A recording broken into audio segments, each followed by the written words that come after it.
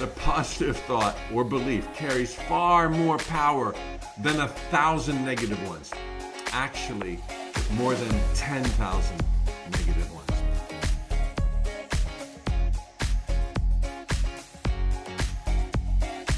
Jumbo fellow adventurer, it's Mike Dooley here to remind you of how powerful you are and how much you deserve by sharing spiritual tune-ups. These are live broadcasts Monday through Friday, each lasting 5 to 15 minutes, where I answer viewers' questions, bringing lofty metaphysical concepts down to earth for your immediate traction. You were born to succeed. You are pushed on to greatness every single day. Your positive thoughts are at least 10,000 times more powerful than your negative thoughts. Now sit back, relax, and enjoy a week's worth of spiritual tune-ups.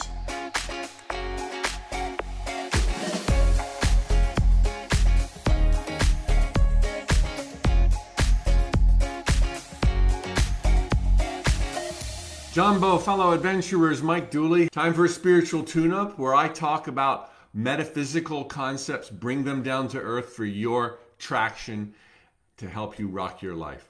All right, today's question is on maybe my favorite topic of all, and it's something I mention a lot, which was pointed out, but perhaps I haven't put legs under the table in a little while. So put on your seatbelt because I am going to show you how powerful you are with indisputable evidence.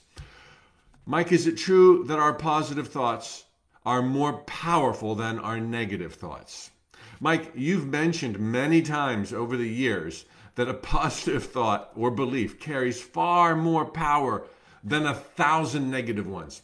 Actually, more than 10,000 negative ones. In all my metaphysical studies, I have not seen this said elsewhere, or else I did not absorb it as such. I would love to believe it to be so. Can you please share how you've come to believe, embrace, and to teach this? Oh my God, it's so cool to be on the cutting edge of sharing truth to the degree that no one else is sharing it at all. Yet by the end of these 10 minutes, you will be hands down, no questions asked, a believer. Yes, our positivity, and I'm going to define that word very importantly, is wildly more powerful than our negativity. As I often say, you don't have to worry that you worry. But let me share with you, and you're going to remember this, that roller coaster of emotion when you first came into truth. Do you remember? You were really annoying to all of your friends. You were like, I knew it. I knew I was powerful. I knew I wasn't being judged. I know that my dreams can come true, that there's a reason for this fantastic dance of life on earth. It's all playing to my greater good. My thoughts become things. There's a law of attraction. Hallelujah. You remember that? And then maybe 2 days, 2 weeks into that, you suddenly realized that you think a lot of negative stuff. And you're like, if my thoughts become things, and I'm just having these fights with my so-and-so, my friends, my family, I'm having these arguments, I'm worried about paying my rent. Oh my God, I'm doomed. I have all this negativity in my head. That was me 40 years ago. And I would panic and I would freak out and I would try to be positive, and it'd be like slipping in this nightmare where I was just losing traction and I was falling. But a funny thing happened on my way down, if you will. I never really landed. I never really fell. Not to the degree justified by my natural inborn abilities to be afraid of everything, to self-doubt, to self-loathe, to be terrified of life and all the bad stuff that could possibly happen to you. Holy mackerel. In spite of all my fears, I was generally really successful. I was like, that does not add up. And so I went on this like just kind of deep contemplative thought, which is like the place to go for truth and answers. Everyone, you've got this ability. I'm not different. Think about something that doesn't make sense. It doesn't make sense. If thoughts become things, if believe in ye shall receive, and I believe I'm going down and people are making fun of me behind my back and that I can't say 3 sentences in a row to make sense, and yet those don't come to pass, something is afoot. And oh my God, you are going to love this. Okay, so I noticed that there's a Mark Twain quote that's very, very famous. Let me read this short quote to you. I've had a lot of worries in my life, most of which never happened. Woohoo! That's me. How is that positive? And at first I drew a slightly off conclusion. I said, it must be that our positive thoughts are way more powerful than our negative thoughts. But immediately I slapped that down, because what is positivity but judgment and subjectivity? And that is different from one person to the next. One person's positive thought is someone else's nightmare. Indisputable. It's purely subjective. So how can you say positivity, particularly in a universe that's non-judgmental, right? It's non-judgmental.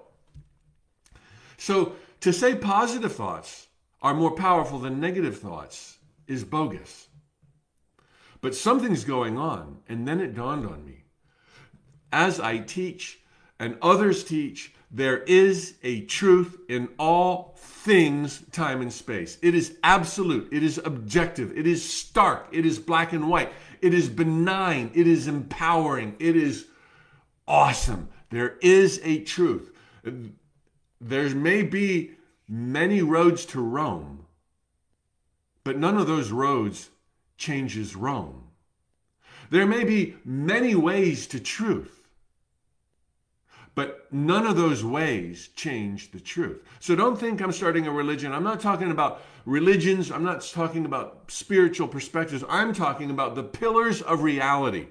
That A is A, that thoughts become things, okay? That we are all of God, by God, pure God, that we are all divine, that we are all one and connected, that everything is working to our greater God, greater good. Those are the absolute immovable pillars. Even if you don't believe in them, they rule your life. So, given that there are these truths, and that we are of God, by God, pure God, that either you believe in intelligence or it's all random chance chaos, and your eyes tell you immediately there's beauty and intelligence in every single thing happening out there. Okay, so that nixes random chaos. All right, we never would have made it this far if it was random chaos. So there's a divine intelligence that we are born of, through which all good things, all things happen. Therefore, it is indisputably true that we are careening through these kaleidoscopes, these jungles of time and space for the joy of it, for the love of it, for the fun of it. Even scientists know that time, space, and matter are relative, therefore illusionary. They're not what we think they are. They are not bedrock reality. Consciousness and intelligence is bedrock reality. The mind of God, which we are but a part of, is bedrock reality. So there is this beautiful scenario that's indisputable on this planet with 100 million different species, all cohabitating, symbiotic relationships everywhere, flowers and birds and bees and oceans and snowfalls and prairie dogs, and it's so beautiful. We could just talk about this for the rest of my life and just cry nonstop. There's so much beauty everywhere. And therefore, you realize that you came from on high, and the reason you're here had to be you chose to be here, or God chose to be here. It didn't just happen. Oh my God, how did that happen? You chose to be here for incredibly loving, beautiful, adventurous reasons. You are like this tidal wave of energy cascading, careening through realities, eternal in nature. Your focus is creating and projecting your experience. This is who you really are. And therefore, when you think a thought or have a dream that is in alignment with truth, okay? Not a positive thought or a negative thought, that's subjective. A thought in alignment with the beauty and the magnificence and the power that brought you here. When you think thoughts like that, which is totally your nature, boom, boom, boom, boom, boom, boom, they become things and circumstances relatively easy. Yes, you have to deal with time and space because we bought that ticket. We don't want spontaneous manifestations here. That's where we came from. Here, we want the challenge. We want the adventure. So, thoughts become things when your thoughts are in alignment with truth. When you think thoughts that are out of alignment with truth, like, life is stupid, people are mean, God is angry, I'm an idiot, I'll never do it, I'm too afraid, I'm too this, I'm too that. Those are lies. Those will always be lies. Those are your fleeting impressions, beliefs, perceptions of the moment. They don't stand a chance against the eternal nature of truth and your brilliant magnificence and beauty. Do you see? Thoughts in alignment with truth go with this torrent of energy that gets swept along into the beauty and majesty of creation. That's why you're here. Thoughts in contradiction to truth, like, there's no point, there's no meaning, everybody's an idiot. Sorry, but those are really hard to become the things and events of our lives. You can do it. People have done it. But when you're just a little bit positive, knowing what we now know, who wouldn't be just a little bit positive? When you show up in spite of the odds, when you take baby steps, even though everybody wants what you want, holy mackerel, you start leveraging your true divinity and the positive, so-called positive. Generally, let's just make a generalization, generally, our so-called positive thoughts are in alignment with truth, right? They're in alignment. So that's where I get off saying our positive thoughts are 10,000 times more powerful than our negative thoughts. Okay, because I'm saying that our thoughts in alignment with our power and life's beauty, those are the positive thoughts. Okay, somebody could find a positive thought of somebody else's that's not really in alignment with truth, no question. But generally it's true. Now, here is the coup de grace. This is the absolute proof. Proof is in the pudding. Sit back, prepare yourself, because I know it sounds like wishful thinking, and wouldn't that be nice? And only if I was a little more spiritual, then I could tell. You're already killing it, right? Right? Give me a break. Give me a freaking break. If life was total chaos, and you think a thought, it's going to become a thing. That thought could be blue, that thought could be pink. That thought could be high, that thought could be low. That thought could be positive, that thought could be negative. We live in a non-judgmental world. That's where you are coming from. Oh my God, this is when you think you're doomed. Oh my God, well, why wouldn't that bad thought become a thing when this good thought I never give any credit to, and it's easier to believe in the bad, and oh my God, I'm doomed. But you're assuming that there is no truth, that there is no tidal wave of intergalactic love that brought you here. You're assuming that you just showed up, life was here, and somehow you draw the short straw. You're assuming that you're not a creator. You're assuming that life is pointless when you think everything is a 50-50 shot. Just because we live in a non-judgmental world, as I said in last week's tune-up, does not mean we live in a neutral world. We do not live in a neutral world. Therefore, we live in a non-neutral world, which is just fun playing with words, but it reveals and reflects the fact that we're God Almighty, come alive in the dream of life, here because we could, here because we knew what we were doing, here for the joy of it, to love and to be loved. So back to the proof. If you're still here, this is the proof. If life was 50-50, you'd smile the same amount of time in a day that you frown. 50-50, right? You'd laugh just as much as you cry. But that's not ever been true. You smile at least 10,000 times more than you frown. You smile for no reason. You smile and people wonder what's going on with you.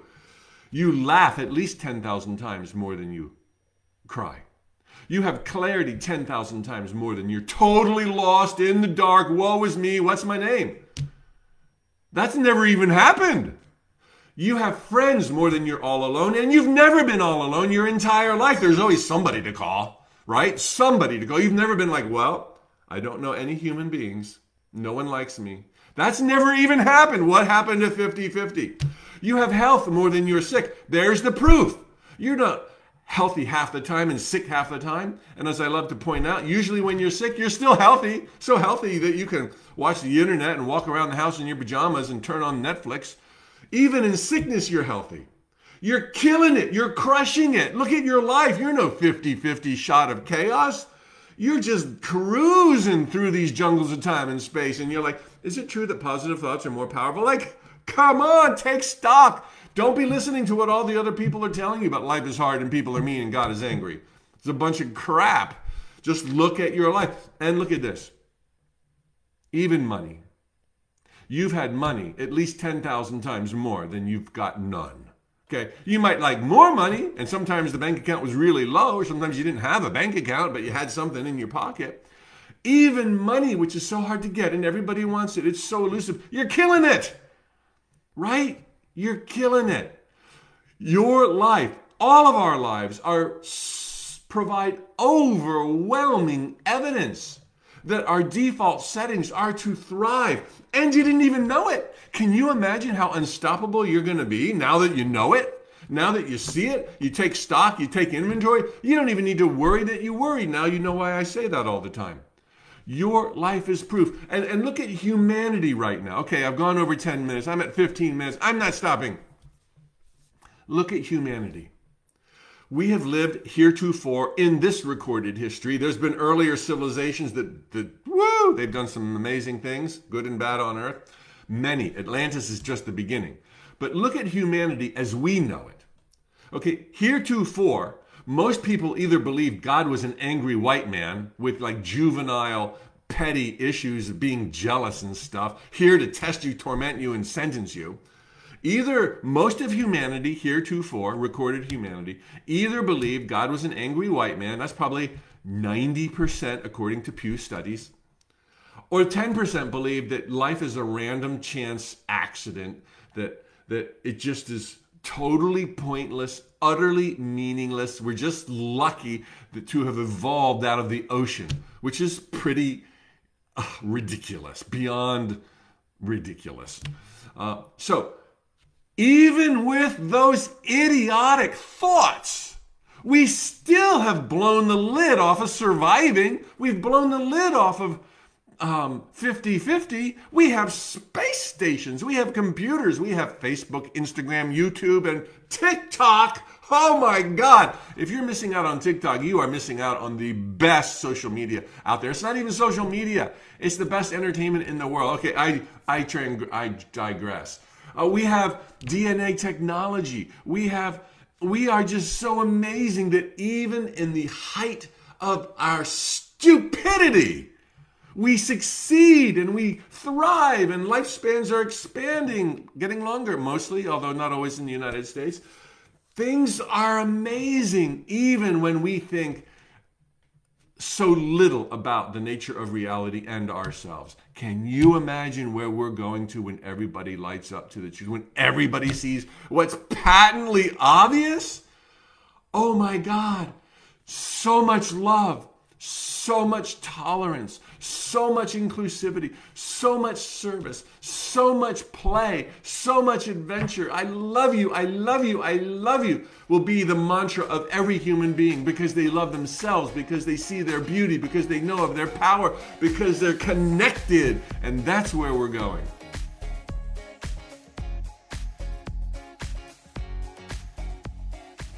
John Bofalo, Adventurers, Mike Dooley. Time for another spiritual tune-up. Today's question, what about destiny and fate? Question, if things sometimes don't work out for the better, doesn't it mean that life is somehow predetermined? Surely, if we have a free will, everything would always work out as planned. Not quite. But let me just speak to perhaps a tiny flaw in the question. If things sometimes don't work out, everything always works out. Everything takes you higher into the light. Everything. Now that's not the question, and I know what you mean, so I'm going to answer it exactly as you mean it. But so often I hear from people in audiences or online about, like, Mike, what do you do when everything's going great and suddenly something knocks the wind out of you? How do you handle that? It set you back. Do you look for what's wrong with you? Do you just roll with it? The presumption is a bad thing happened. And the more you steep yourself in truth, the more you realize there's no such thing as a bad thing in time and space. Yes, there's ugly, hideous, disgusting, but even those things, seen from a far enough perspective back, set you up for greater adventures, love, confidence, healing, etc. Now, let me get to your question. Doesn't this somehow mean that there's destiny or fate if you're not always getting good stuff? Not at all. What you experience is not a function of free will. It's not like if there's free will, you get all good stuff. Everybody has free will. That's indisputable. Everybody has free will. But that doesn't mean everybody's wanting stuff that's good for them. Most people want stuff they think is good for them. Most people want dozens, if not hundreds of things at exactly the same time. Most people have desires that conflict with themselves. They want to have a lot of friends, but they also want to be quiet and left alone. You know how that is. So when we've got turmoil and chaos here, we have manifestations that ricochet all over creation, none of which implies that anything could happen to anybody. Anything and everything that does happen to you is a product of your thoughts becoming things, either taking you to what you thought of or taking you through territory that will lead to what you thought of. And sometimes it's taking you through territory that will lead to what you thought of, that people are like, well, I didn't think that. Yeah, but you thought of something else just beyond it, and the only way there was to be drawn through unthought of territory. This is my talk last week, Thoughts Become Things. It never fails. You are the end-all, be-all decision maker of everything that happens in your life. If anything was destined or predetermined, you could never say thoughts become things. You could never say, believe and ye shall receive. You could never say what goes around comes around. It would always be predicated on destiny. Thoughts become things unless something's destined. Thoughts become things, you get what you think about, you believe and you shall receive, unless there's some fate involved. Do you see how that would throw a wrench into the machinery? Take this all the way. Nothing ever can be predetermined. It would violate, null and void our very reason for being here, which is to adventure and frolic and see what we can make of these jungles of time and space. It's to discover our power. Do you realize if even one moment of your life you had no power because of destiny or fate, which is what that implies, then you have no power ever. Nothing. Can't do it. What if you have a great big dream, but fate's getting in the way? Where's your power? You're not here to be buffeted about by the whims of some predestiny or divine fate. What would be the point? If there was fate, there'd be little to nothing to learn ever. We wanted the full deal, the full Monty, and you can have it. But it comes with a playing course that is wide open. So you don't get good stuff because you have free will. You only get the good stuff that you're talking about because you think of that good stuff, you speak of it, and you physically move towards it. A friend of mine, Sarah Landon, who is really brilliant, you can go to sarahlandon.com. She channels the council. She and the council say you don't get what you want, you don't get what you need. You get more of what you are. That's deeper than it seems. What you are emanates your thoughts, and your thoughts become the things and events of your life. It's thoughts becoming things is the end-all be-all. But wherever you are right now in your definition of self, in your definition of reality, in your understanding of the order, the compassion, the love that is everywhere, that's what you're going to get more of. Which is why I always say, the more truth you have, the more you seek truth, the more you wonder about truth, the more you go into deep contemplative thought. How could this be? And why am I here? And where is my power? And what is the reason? You attract truth to you. The more truth, the higher your vibration, the easier the life, the faster the manifestation. Everything comes to you easily.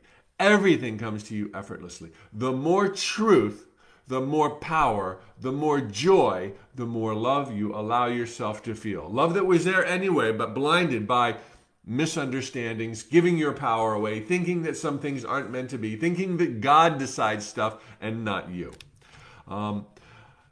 One more thought here that's a tangent, and it's one that I've heard many times brought up, and I've used to wonder myself.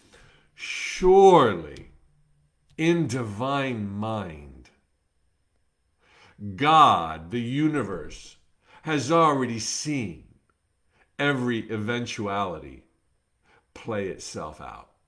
Therefore, God must know every possibility and how it's all gone. No, that is not the case. In ways that we cannot comprehend with a physical mortal mind, or even a mind beyond that. There are so many literally infinite possibilities that expand literally off of every single new possibility. Every decision you make, and there are thousands in a day, if not more. And then there's 7.5 billion who are making thousands and thousands. Every single teeny decision splinters the world into parallel universes. And for every parallel universe, there is another splinter for every decision in that lifetime of yours and the other 7.5 billion, not to mention the other 72 quadrillion, zillion, billion sentient creatures all in the physical universe. This physical universe, not to mention other physical universes that are also making thousands of decisions every single day, whatever a day looks like to some of those beings. And then there's the beings that don't live in time and space. They live, I don't even know where they live. I can't even comprehend that. But yet I know they're there and they're living and they're growing and they're thriving and they're loving in ways impossible to comprehend. This dance of life is perpetually blossoming in an eternal now. And while there are distinct shifting probabilities and likelihoods, anything's possible, right? Me finishing the next sentence in Swahili is possible. The probability of that happening is like almost zero, but it's not zero. And I could do that for a zillion other things. Me finishing this broadcast, making my points, feeling good about it, loving you in the next 3 or 4 minutes, extremely probable.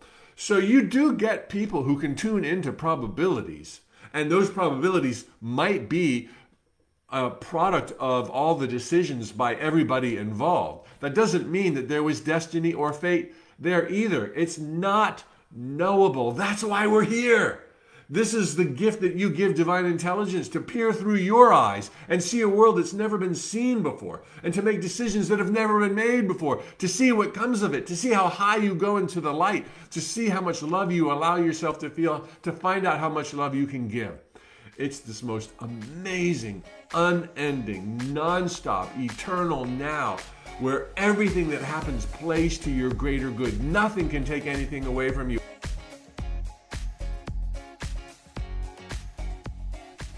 Jumbo fellow adventurers, Mike Dooley, time for a spiritual tune-up. This time on a topic that is literally and truly out of this world. Super exciting, a lot of fun. Don't let these kind of topics that I'm about to get into distract you from your amazing here and now, your rocking life. But by speculating and intuiting and reasoning about greater issues, we can have maybe more confidence in the majesty and miraculous nature of life, and thereby get it on here and now. So, where did human beings come from? Okay, now I'm going to give you one of the most far out stories I have ever read, and then I'm going to blow it to smithereens. So I would pretty much be certain that you do not know where this is going, and you will not know where this is going 3, 4, 5 minutes into this talk. So hang in there until the end, because it's all good and it all dances with truth. It's just that truth is a many splendor thing. Okay, so I read this book that I got to share with you. This is a pretty unknown guy, Sal Rachele, The Real History of Earth. He does readings. I've hired him, and he's done a couple of readings for me before. He does some channeling stuff. So profound, but he's not really well known. I think right now he's hosting workshops in Egypt. He's American, really good guy, and he tells a story, The Real History of Earth, that just blew my mind, and I'm going to drill down on it and expand it from there. And it stems from a recognition, just by evidence of ruins scattered around planet Earth, that our civilization is wildly older than our historians are telling us. Into the millions and millions, plural, of years. And when I say our civilization, I'm just talking about humanity on Earth. Because there's been many civilizations of human beings on Earth all these millions of years. The ruins are everywhere, like every nook and cranny on planet Earth. There's these stunning, shocking ruins, and you cannot successfully date rock. Okay, and they test some plates or organic material nearby. The most common forms of testing, I forget the word of now, is, can only go like 37,000 years old. So we have no idea through testing the way we test how old civilization is. But Sal Rachele, one more look at that book, states in a channeled trance that a long time ago, more than we can even probably fathom, maybe 1 billion years ago, I don't know. He probably says, but I don't remember. There was life in this very solar system, and it existed and flourished on the most exotic, beautiful, perfect planet in our very solar system. And of course, we're talking about planet Maldek. Maldek, according to Sal. And the inhabitants thrived there, into technology, into their psychic awareness, into self-reflection, literally God's coming alive. But there were some immature souls in the ranks, and they ultimately got into power. And despite the great vibe on planet Maldek, there ended up being the equivalent of nuclear war, to the degree that they literally blew the planet to smithereens, which, according to Sal, explains the asteroid belt that's, so well known and documented. I don't know what planets it's in between, but you all remember learning about the major asteroid belt. That's planet Maldek. They blew it up. But prior to destroying it, they were so sophisticated, technologically speaking, that they had already established an outpost on the next most exotic, spectacular, beautiful, perfectly habitable planet in our solar system. You are not going to guess what that planet was. Mars. Right. And because the outpost was established and technology was already there to a degree, when Maldek blew up, they were able to build again and thrive again. And literally the canals, the famed canals of Mars, which scientists say now are not canals, they're natural formations. No, they were man-made canals all over the surface of Mars. It was a lush, green, thriving planet in our solar system until they started fighting again. And this time, they wiped out life on the surface of Mars through nuclear war, but not before they had already established another outpost on the next most amazing planet in our solar system, Earth. And so, while some were able to stay behind and live underground on Mars, presumably to this very day, according to Sal, there's so much profound stuff in his dozen books that is of a nature that it resonates truth. That when he talks about stuff like this, which I have no basis to judge, I give him the benefit of the doubt because everything else is so amazing. So life continued on Mars, but underground, because on the surface it was obliterated 1 million years ago by warfare. But as I said, there was an outpost on Earth where I believe the Maldekians were connecting with some of the humans. I don't know if they were all humans. I don't know if we all came from Maldek. I need to reread it again. It was many years ago. But basically, significantly, according to Sal, our global civilization is heavily influenced, perhaps through DNA, perhaps entirely their DNA, and through sophistication with their technology. The Maldekians helped build up Atlantis, which is a human created civilization influenced by the Maldekians, if that's how you say it.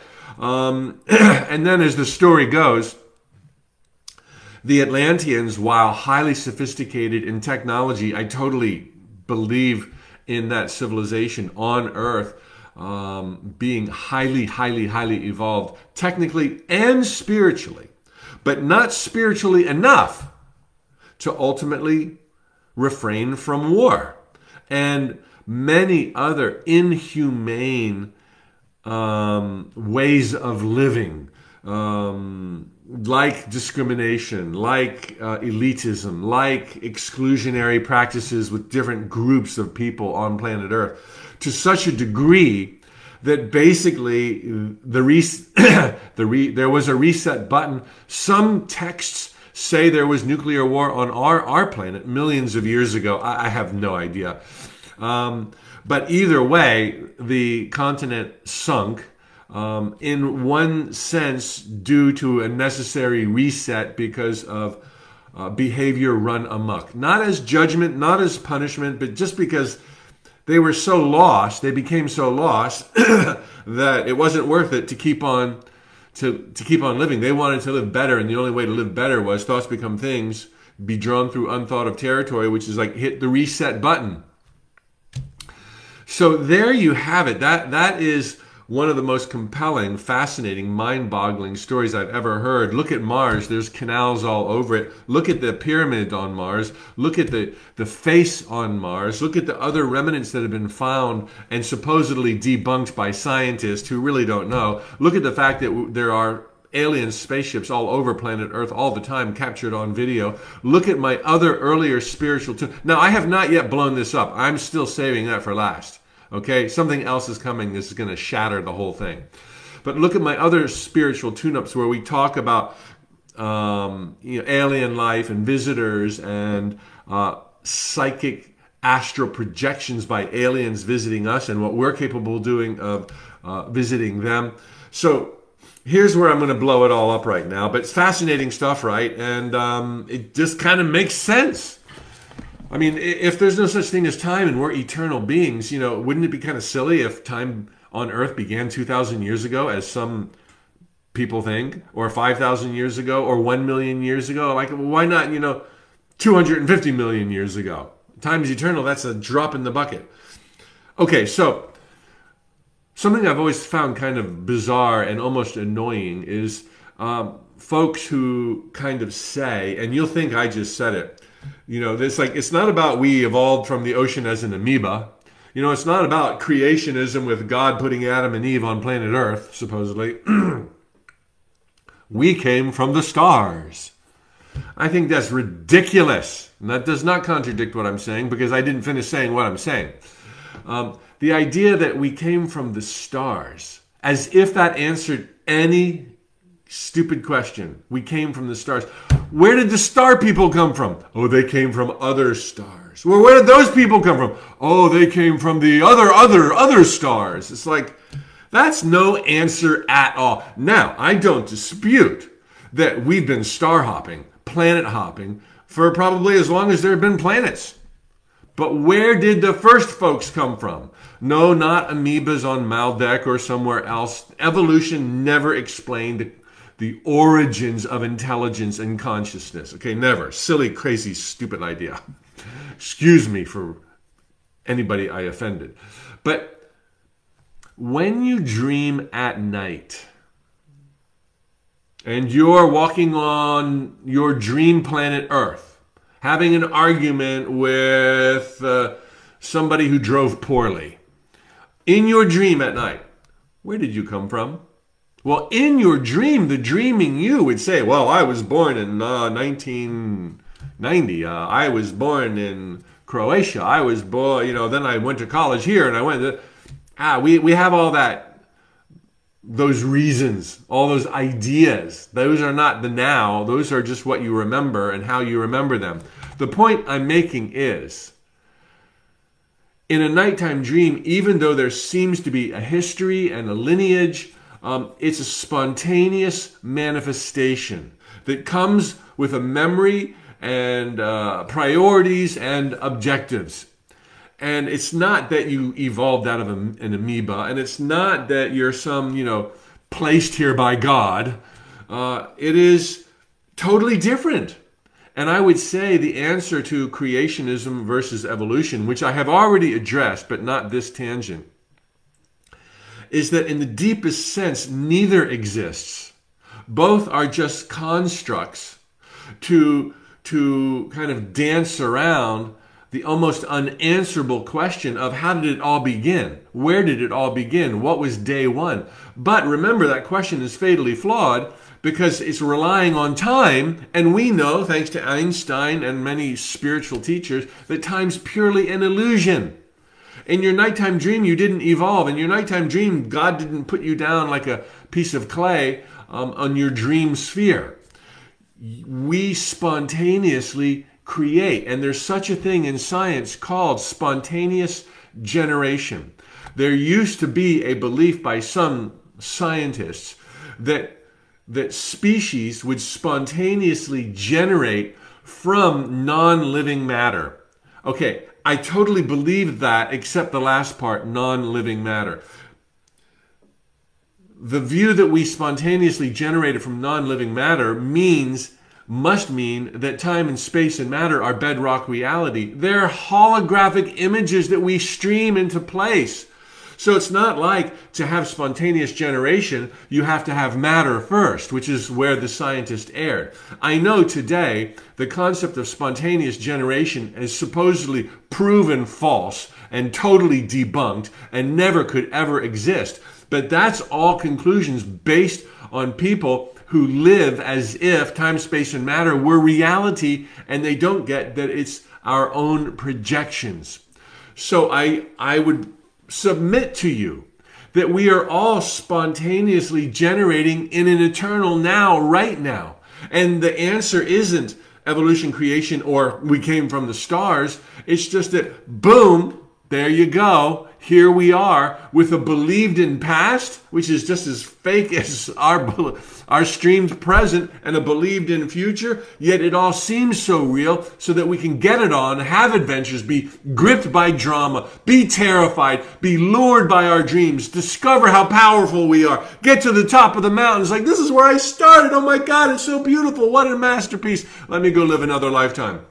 This is the nature of reality, and it's all happening inside the mind of God, and it's all thought, pure thought. It's your thoughts. You're a streaming manifester, and you didn't come from the ocean, and you didn't come from the stars, and you didn't get placed here by God. We are God, come alive in the dream of life, and we're trying to put labels on it using time, space, and matter references that totally fail in the scheme of things, which does not negate the fact that you might be in Louisiana right now, the dream of Louisiana. It does not negate the fact that this is the year 2021, because we all believe in that illusion, that lie. Does not negate the fact that there is a planet Mars that very likely was heavily populated. It does not negate the fact that Mars was populated by people from Maldek and that we may have DNA from Maldekians. None of that's negated, but there's a bigger picture that blows it all up, saying and implying that it is not quite what we think it is.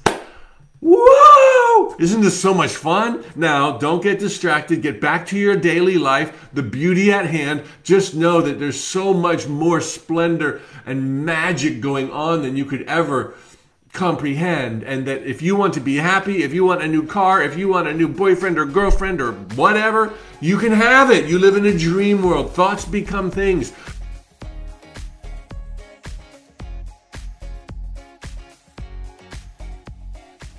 Thoughts become things. Jumbo, fellow adventurers, time for a spiritual tune-up. This one's a little on the heavy side, but hey, we're here to unravel all mysteries and to bring your metaphysical questions down to earth for traction. Mike, how does one overcome feelings of guilt?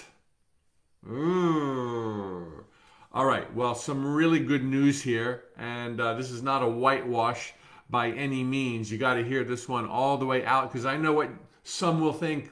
He's blaming the victims. No, I would not do that. But guilt, as is typically practiced in these sacred jungles of time and space at this early juncture of our evolution, is a horrific device of self-torture.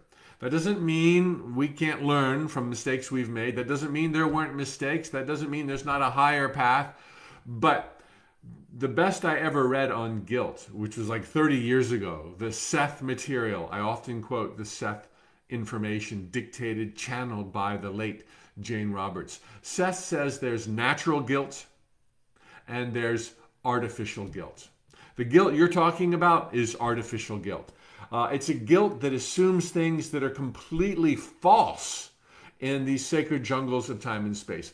Natural guilt, on the other hand, is just a device to learn that the stove is hot, that you can hurt somebody's feelings, that, every juncture in the road warrants some reflection and decision, and not just random haphazard, hey, look at me, everybody, don't I rock, as you bulldoze through the feelings of your friends and family and strangers. So let's talk about the false assumptions laden with artificial guilt, which is the whole purpose of this question, which is the whole problem with guilt as it is experienced in this day and age. Number one, guilt means you think you could have done better. Now, we could split that hair a good number of ways, but the reality is you couldn't, or you would have. Given what you knew at the time, you did the best you could. You almost went the other way and it would have been roses, but you didn't because you couldn't. Give that to yourself. Nobody came here to be perfect. Everybody came here to learn. Everybody came here because they knew that they would slip and fall and get back up, and nothing better than getting to the top of the mountain than having been lost first. So once you get lost because you made some wrong turns, don't blame yourself with guilt and think, look, that was supposed to happen. It was almost inevitable. Somebody might say, fairly and rightly so, that anyone else in your shoes at that juncture would have done the same. Jesus and Buddha in your shoes at that juncture would have done exactly as you had done. Of course, they wouldn't be Jesus or Buddha, they'd be you. That's the point. You're you. No one else can judge. Not even you should condemn. You can learn from the things that you wish you had done differently and make use of that wisdom, because you've got forever, baby. All right, so don't think you could have done better. You can now do better in the future. But back then, it's water under the bridge. You did the best you could with what you knew at the time. Number two, artificial guilt usually means that you think those involved, other people affected by your irrational, premature, juvenile decisions, didn't have a choice to be within your reach. Now, this is so slippery and such a precarious part of this conversation. Please don't take it out of context. I am not blaming the victim. I don't believe in victims. I believe in volunteers. We all know the stage ahead of time, not just for our lives, but for each day before us. And we know what these probabilities are, and in one way or another, they serve us, even though they can be ugly, even though they can be disgusting, even though they can be hideous. And that does not justify what other people do to other people, does not justify horrendous decisions you've made in your immaturity that hurt other people. I mean, I'm not saying it's okay in the sense that could be construed. It's not okay. It was wrong. And if somebody's violated you, press charges, file a lawsuit, do all of those things with love in your heart. But we all know the terrain ahead. We knew that this would be the wild, wild west, the jungles of time and space in their early dawn, when man, woman, and child were running around like crazy folks, thinking that life is happening to them. And we knew that they'd be making some bad decisions. We knew we might make some really bad decisions, but it was all being played out in the heart of God, and that we still would have eternity before us with these lessons under our belt. So those involved in whatever transpired for which you now feel guilt, that doesn't mean don't apologize to them. That doesn't mean don't make amends. Do make amends. That doesn't mean don't make reparations. Do make reparations. But in the deepest scheme of things, everyone here is a willing participant, knowing that some bad stuff might go down, but wanting to be here in spite of that, for all the good, all the love, all the glory. This is not blaming the victim. Check out the earlier spiritual tune-ups that are titled Blame the Victim, ? Where I talk in depth about how these metaphysical concepts are not blaming anybody for anything. Okay, we're all here manifesting intentionally or sometimes unintentionally. The third flaw to artificial guilt means there's a presumption that because of what happened, the future is now tarnished. Now, again, we can split hairs.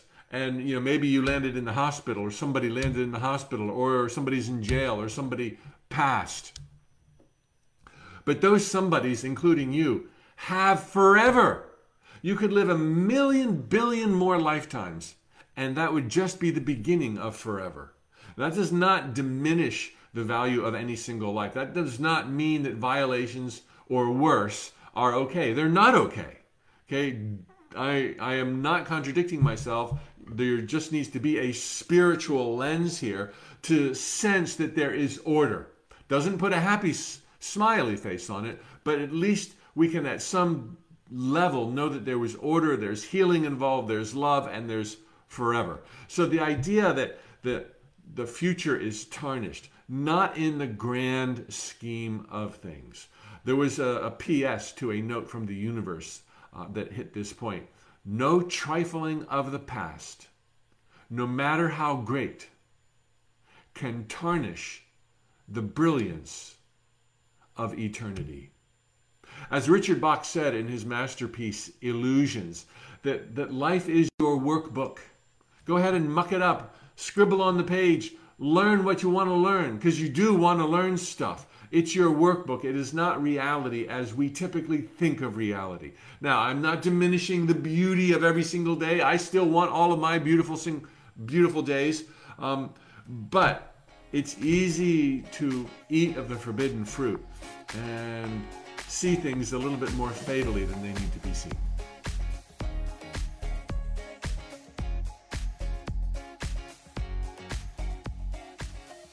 What do you think we should be saying to everybody today? I lost my tooth. Want to tell people you lost your tooth? He forced me to pull it out. Yeah, is that what you're going to tell them? Okay, so do you know that we're live now? Yes, Yes, okay, you can see it. The monitor says you're live. All right, Jumbo fellow adventurers, me and my partner here in crime. Her name is Rebecca, and it is the first day of spring break. And as I was contemplating what to speak on and which questions to answer, she appeared in the office wanting to play with Crystal, who is usually at my feet, our little puppy. Can't show her to you right now because it'll mess up the webcam.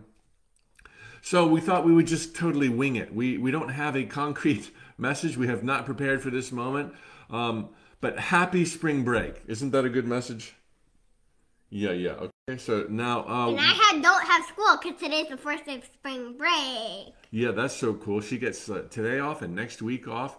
And she's going to celebrate that tonight the Tooth Fairy comes, right? Mm-hmm. Because this morning there was blood everywhere when she was eating her cereal.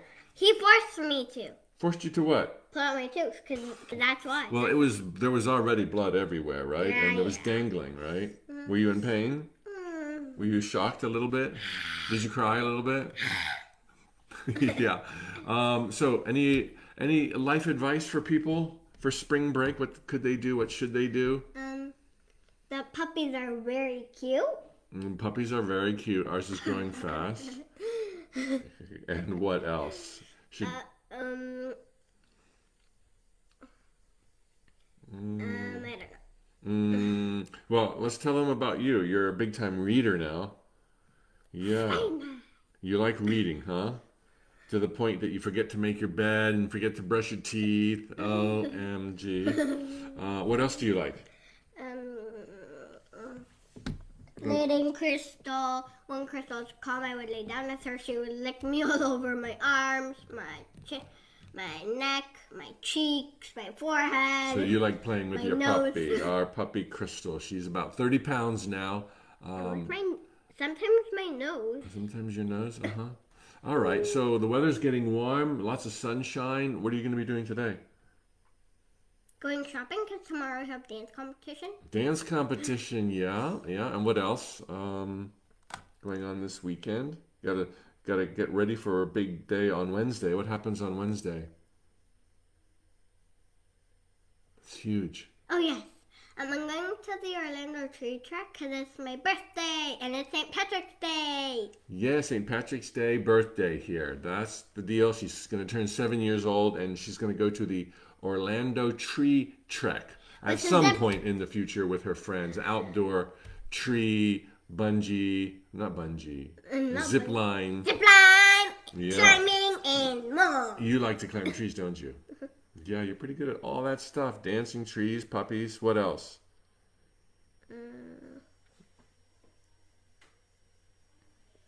Math? You like math? No! Well, you're good at it.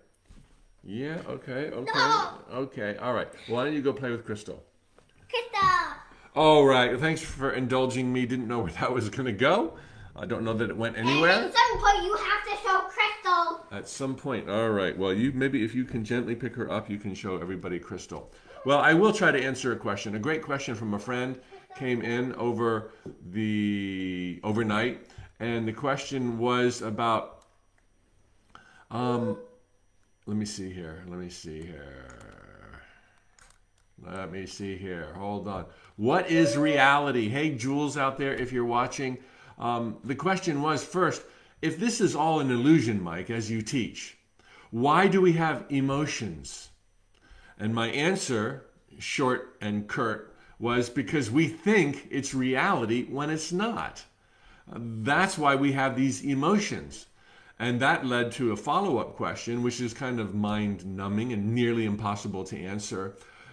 If this is not reality, then what is reality? And so that's something I'm going to speak to really quickly. Pick a Crystal up and she's right there. Don't show her. Okay, maybe people can see Crystal. Okay, Crystal, make your debut to the world. Hi, Crystal. She's a Heinz 57. Hi, guys. And Hi, guys. she is looks most like a mountain cur. Okay, let's put Crystal down. Let her down. Down, girl. All right, okay. Let her go. So, excuse this unusual tune-up. Yes, very heavy. Very heavy dog, yeah. Okay, so what is reality? And oh my gosh, where do you begin to answer a question like that, particularly with the stipulation that time, space, and matter are not reality?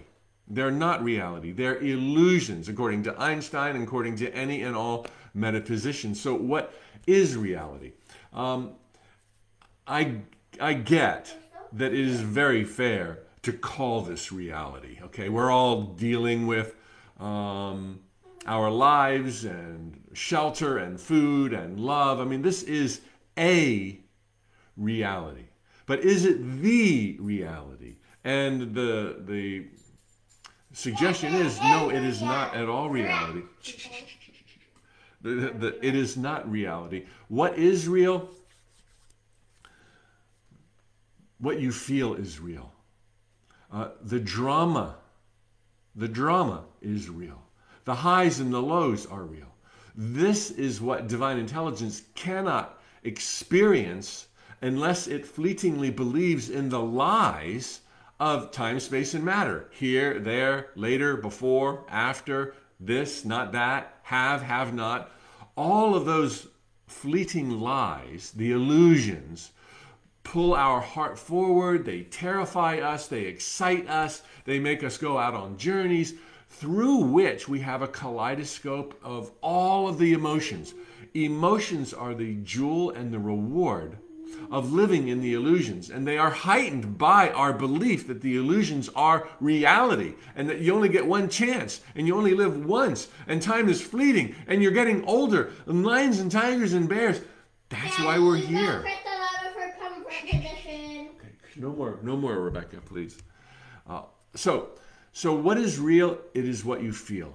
Okay. Now you could say, well, where did that begin? And you could ask a lot of tangents to derive at a maybe more meaningful definition of what is reality.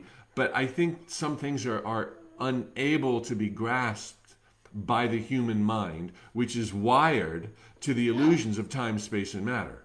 Beyond here, where we came from and where we're going, I'm sure we'll have a much better handle on the truest nature of reality. So I think it's fair to say that while this is a reality, it is not the reality. The illusions exist to such a degree that we think we come as an afterthought, and that we are therefore kind of being batted about by the illusions. That life, it feels like life is happening to us.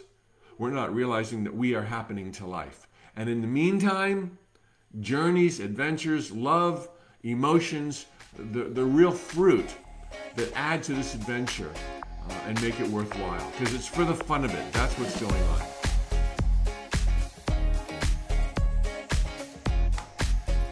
Well, there you have it, fellow adventurer. Thanks for listening to this most recent installment of Spiritual Tune-Ups. If you enjoyed this podcast, please take a few seconds to rate it on the podcast service you're using right now. It makes a big difference in helping more people find us. And of course, if you want daily reminders of life's magic and your power, please sign up at tut.com for my free Notes from the Universe emails. Tally ho!